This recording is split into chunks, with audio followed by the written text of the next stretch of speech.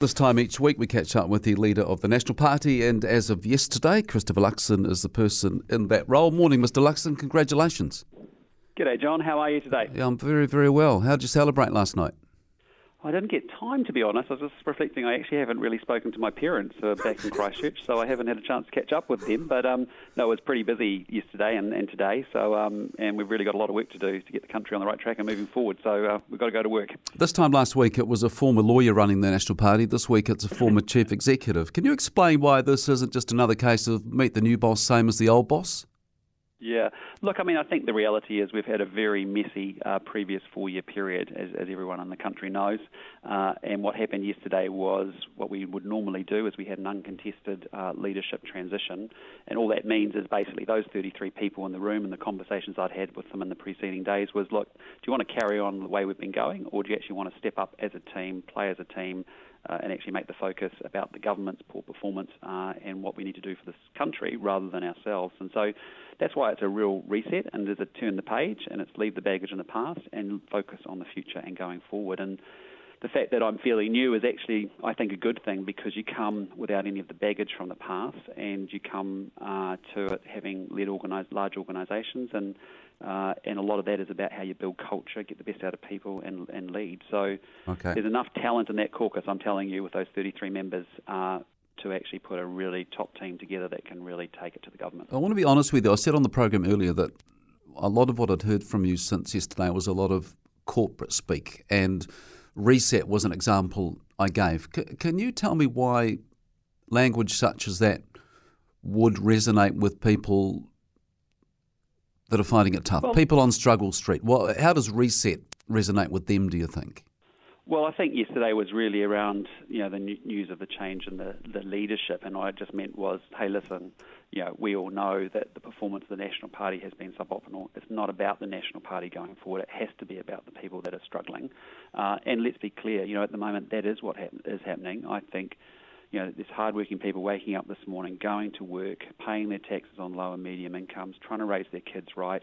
They want their day to be a little less expensive, more convenient, and a country more united. And so, that's what we've really got to focus on. And the last few years about been focusing on ourselves, and that's just meant that, we've got the totally wrong conversation going on. And so whether the word was reset or whether it was turn the page or leaving the baggage behind, the bottom line is we're back, and, we've got to earn the trust back of the people that used to support us. And that'll take time, but we've got to demonstrate that through our actions rather than just talking about ourselves. So, that's why yesterday was a good day for us, because, we all came together and said, hey, listen, let's just stop doing what we've been doing, and let's actually go forward and focus on the things that truly do matter. Okay, when you took over Air New Zealand, Rob Fyfe had left the company in pretty good shape. With this new role you've just taken on, you're taking over an outfit that's in a shambles. How do you know you can fix it? Well, I mean, there's sort of lots of different situations. I mean, each business situation I would have had in my past life and it's not just business. These businesses are actually about people, right? I mean, it's actually how do you, get things turned around and sorted. And a lot of it is just, clarity. What are we trying to achieve here? What's our goal? How are we going to break it down into the bite-sized chunks and actually get it done and get it resolved? And I think, there's just lots of crazy stuff going on in the country at the moment. There's a lot of announcements, but there's not a lot of execution of getting things done. If I think about, we've just implemented a traffic light system on Friday. It doesn't make any sense. Red is supposed to be where there is our hospital system's completely overloaded. Orange is very much about sort of pressure on the healthcare system. Yet South Island's in orange, I think, and it doesn't make any sense. Green's supposed to be manageable level, so there's no logic to things, and things aren't thought through. We've got thousands of Kiwis that have come home with vaccinations that they've got from overseas. They won't be able to use the vaccination passes on Friday when everything starts to open up in Auckland. So I'm just talking about, these sort of things matter. You can talk about things, but you actually have to implement things and actually implement them well for people. You would have read the review into National's disastrous campaign last year, and how one of the recommendations said that the party needed to be relentless in its pursuit of Māori voters to become more relevant to them. How can the National Party do that, do you think, when yesterday it turned its back on an opportunity to have a Māori leader and got rid of its Māori deputy? Well, look, I mean, you'll have to wait until we announce our full lineup of our team to see, how we are balancing that. our caucus lineup will be based on performance and balance.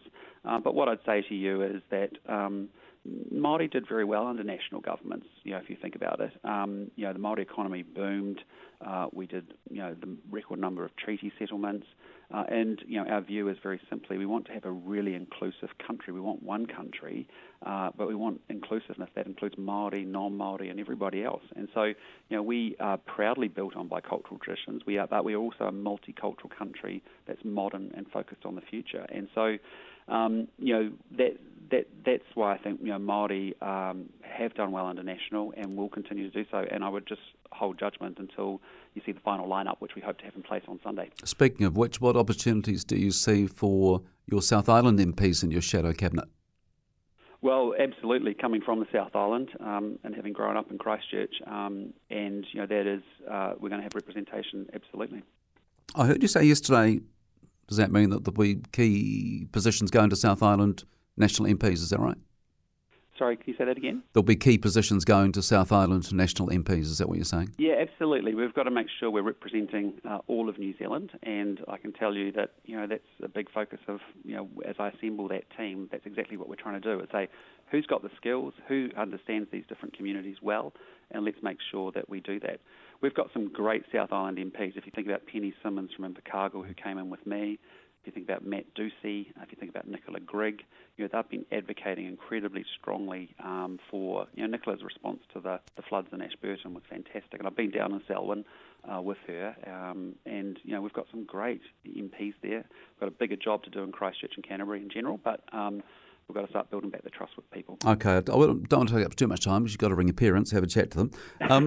Yeah, I think Mum and Dad might be listening, mate, to be honest. Well, let's hope so. If they are, could I just say thanks so much? Yeah. That's ticked off. Brilliant. I heard you say yesterday that growing the economy and increasing productivity is a key thing for you. Is that correct? Yeah, well, it is, because that's the way in which you actually get, let's be clear, New Zealanders are some of the hardest working people on planet Earth, but we're actually not generating enough income in our economy to drive higher wages and salaries. If you can't drive higher wages and salaries, you don't get as many choices as to what you get to do. Okay, can I just pick up on... That's a big focus. I just want to pick up on that, because where do you think, or how do you think that fits with comments at the weekend by one of your predecessors, Sir Jim Bolger, who said that the National Party needs to redefine capitalism because the world's obsession with productivity is leading some people to a life of luxury and others are ending up at food banks? Well, I think that's one part of it, but what I'd say to you is I was going to carry on and say that, there's no doubt we have people who generally have complex and messy lives, and what we really need to do is make targeted interventions, actually identify those people. We can almost in New Zealand know them by name or family and say, look, they're struggling, they need really deep support, because if you make an investment in those situations today, you end up getting much better life outcomes for those people. And so, we're not all about just money and get the economy moving and everyone, we've actually got to surgically make targeted, powerful interventions so we can actually have every New Zealander realise their potential and participate in New Zealand. And I thought some of the initial work that Bill English had started wasn't fully implemented around what he called social investment. We have to do that big time. That's a big part of what we've got to do. Okay. We're in a place where we've got a very tight labour market, and we've got yet people longer-term beneficiaries, and we've got to really support those people and be able to get them ready for work and make that transition, because that's the best pathway for them ultimately and their families. All right, one final thing. As late as Monday night, Simon Bridges was still saying he was the best person to lead the National Party. How are you going to keep him under control? Oh, look, what was very clear yesterday in our caucus and in our previous conversations over the last 4 days with everyone is that we are all united, and the fact that we have an uncontested leadership is really very critical. Simon's a good friend. We've known each other for a long time. He's a prodigious talent. He's got amazing skills. And what we're trying to do is assemble a team that has complementary skills so that we can actually cover each other off and actually use our strengths. And so, all I'd say is watch this space. There'll be a very important contribution from Simon, no doubt about it. Brilliant. Thank you very much for your time. Once again, congratulations.